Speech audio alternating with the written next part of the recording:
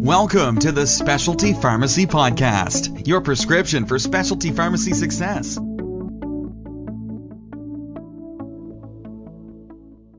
Hello, and welcome to the CSI Specialty Pharmacy Podcast. I'm Andy Maddigan, your host for this episode, and today we're joined by Richard Williams. Richard will be discussing how the pharmaceutical industry is responding to the coronavirus crisis. Richard is CSI's Senior Vice President of Pharmaceutical Innovation and Insights. He is a second-generation pharmacist who has over 3 decades of experience in the pharmacy and pharmaceutical industry. Welcome back to the show, Richard. Thank you, Andy. Well, looking back at our last visit, Richard, it was a couple of months ago, you were providing what was a look ahead at what was then seen as a real promising and active year for industry events and meetings. And, as I said, that was 2 months ago, but man, how things have changed. I remember when we could look 2 to 3 months in advance and do planning and think about the future. Today, that window is about 3 to 5, maybe 6 hours because things are moving so quickly.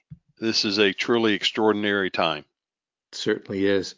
So jumping right in, how have you seen, I know you've been doing a lot of research and keeping up on what's been going on through a number of different channels in the pharmaceutical space. How has that industry been reacting to the coronavirus? Well, Andy, as you know, I've spent my entire career either practicing pharmacy in the pharmaceutical industry and or working with pharmaceutical companies like we do every day here at CSI Specialty Group. And so I do talk to a lot of different companies.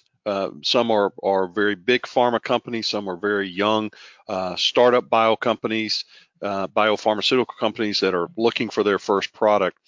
What I can tell you is that the U.S. and the world's best hope of beating the coronavirus is in the laboratories of the pharmaceutical and biotech companies across the globe. 7 days a week, sometimes 18 to 20 hours a day, scientists work in these laboratories and in front of sophisticated computer systems, trying to understand the virus and developing ways to slow it, stop it, and or prevent the disease from harming humans. The scientists have backgrounds in medicine, pharmacy, biochemistry, engineering. They really are some of the smartest and brightest minds in the world. These are the individual groups working behind the scene to stop the coronavirus. The biopharmaceutical companies are searching for treatments and cures and vaccines that give all of us hope. And I think the one thing that we're seeing now more than ever is that this entire industry has come together and focused on a single problem. Andy, I'd be remiss if we didn't recognize and provide a shout out to the hundreds and thousands of frontline doctors, nurses, and pharmacists who are really the bright spot of a system under tremendous stress. And now as we speak, airlines are providing free travel to healthcare workers to move these volunteers into areas where they are needed the most. We're just seeing an unprecedented, extraordinary response by the healthcare community with regard to this pandemic, and we all need to be grateful for them and the work that they're doing. Absolutely, very well said. And one of the things that you had pointed out is that this time has really demonstrated how well oftentimes competing organizations now working hand in hand towards a common goal. Can you give us some examples of what that looks like? Yeah, I'd be happy to, Andy. And this was really reported by BioCentury this week. But the research and development heads of at least 10 pharmaceutical and biopharmaceutical companies have been gathering several times a week, setting in motion a plan to use their top talent from different disciplines to produce an industry-wide response, the likes of which we haven't seen since the private sector's coordinated contribution during World War II, which was almost 75 years ago. They are working to minimize the duplication of efforts. They're streamlining workflows and advancing efficient testing of compounds and vaccines. The pharma group's leaders are sharing resources with biotech companies and academic groups.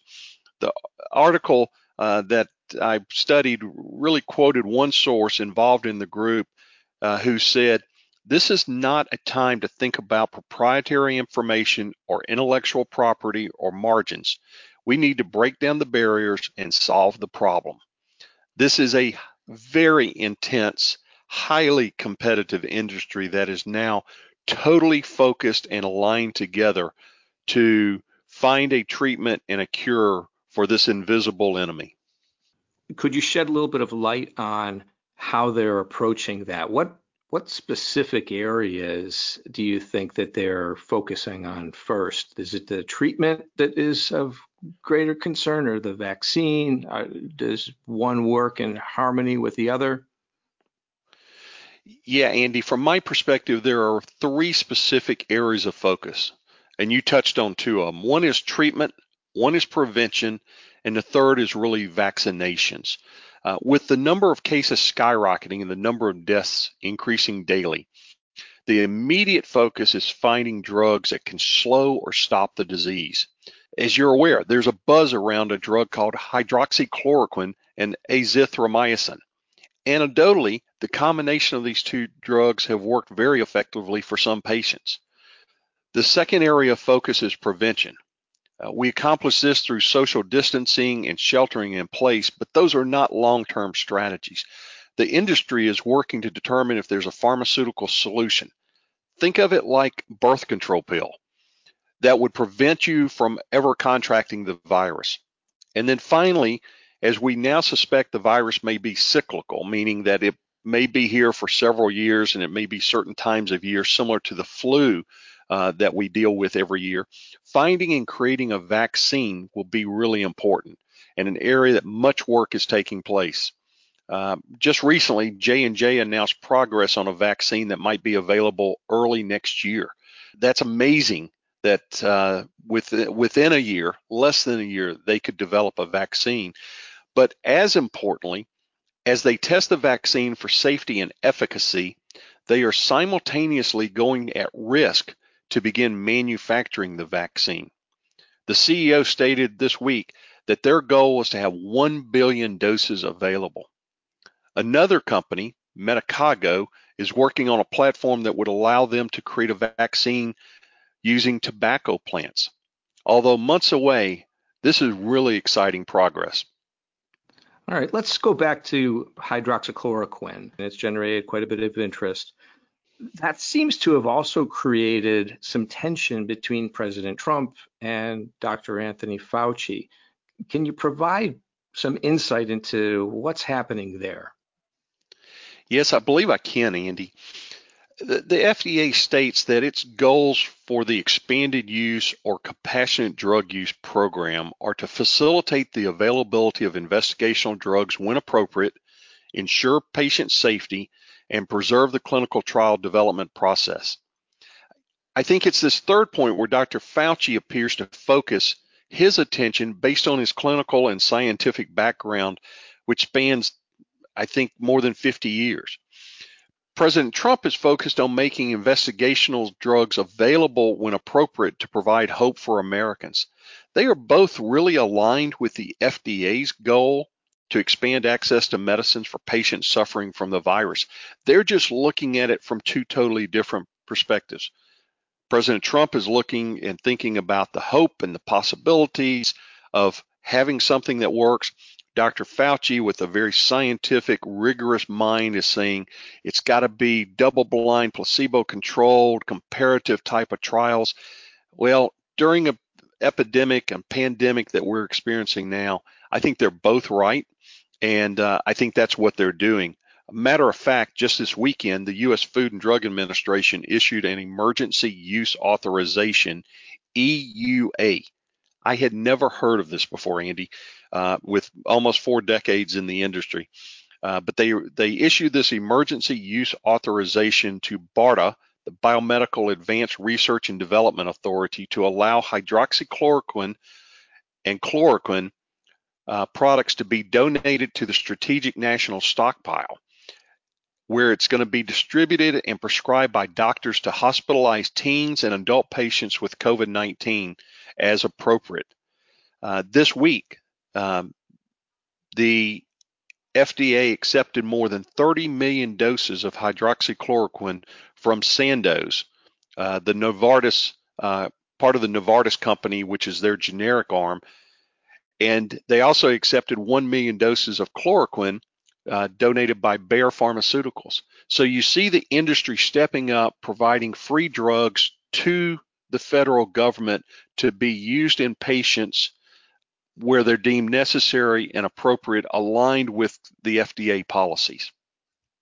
That really provides some hope that the pharmaceutical industry is working very hard and very much in a collaborative way to find a cure. We know they have extraordinary resources and some of the smartest minds on the planet, but to see them all coming together like that is comforting. I think should be comforting to many.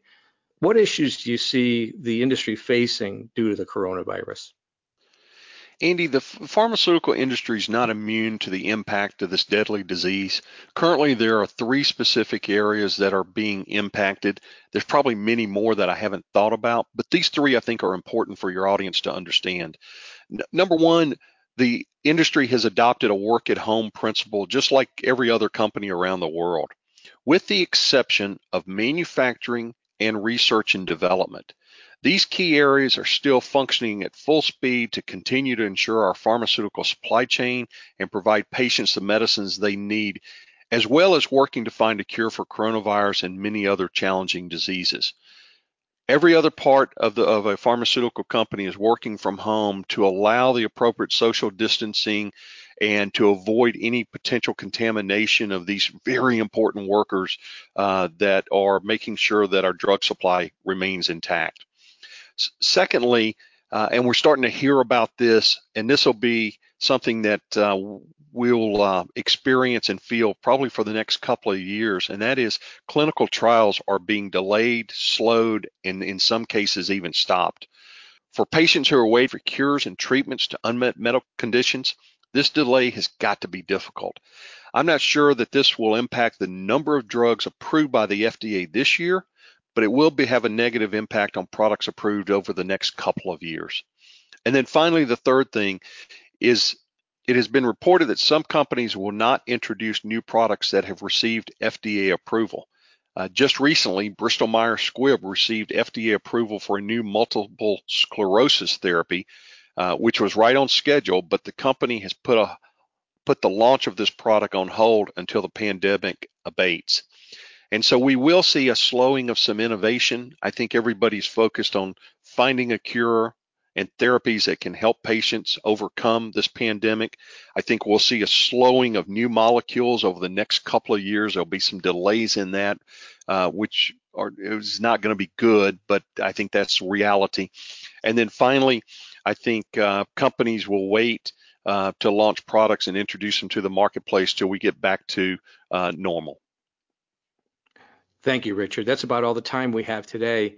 And with that, I think there's a lot going on. As you mentioned, there is also a lot of hope and inspiration that people may draw from the collaboration that is existing between these pharmaceutical manufacturers. And again, thank you for sharing your thoughts and your insights in this very important area. We look forward to having you join us again. Thank you, Andy. Thank you for listening to the CSI Specialty Pharmacy Podcast. If you've enjoyed listening today, I encourage you to subscribe to the podcast on your favorite podcast delivery platform. I also invite you to visit our website, csigroup.net, and download your free copy of the 2019 State of Specialty Pharmacy Report. Again, that's csigroup.net/survey. You can also keep up with us on social media by following CSI Specialty Group on LinkedIn, Twitter, and Facebook. CSI Specialty Group is a subsidiary of group purchasing organization Entelair. CSI expands Entelair's suite of solutions to healthcare providers, health systems, pharmacies, and pharmaceutical partners. Entelair is owned by Intermountain Healthcare, a leading healthcare system based in Salt Lake City, Utah.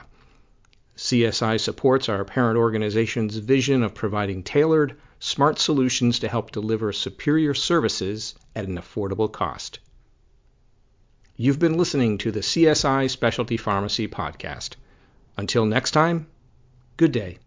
Thanks for listening to the Specialty Pharmacy Podcast. If there's anything we mentioned in today's show you missed, don't worry. We take the show notes for you at csigroup.net/podcast. If you're not already a subscriber, please consider pressing the subscribe button on our podcast player so you never miss one of our future episodes. And if you haven't given us a rating or a review on iTunes yet, please find a spare minute and help us reach and educate even more of our specialty pharmacy peers. The Specialty Pharmacy Podcast is a production of CSI Specialty Group, your go-to firm for all things specialty pharmacy. Thanks again for listening, and we'll catch you next time. Doctor's orders.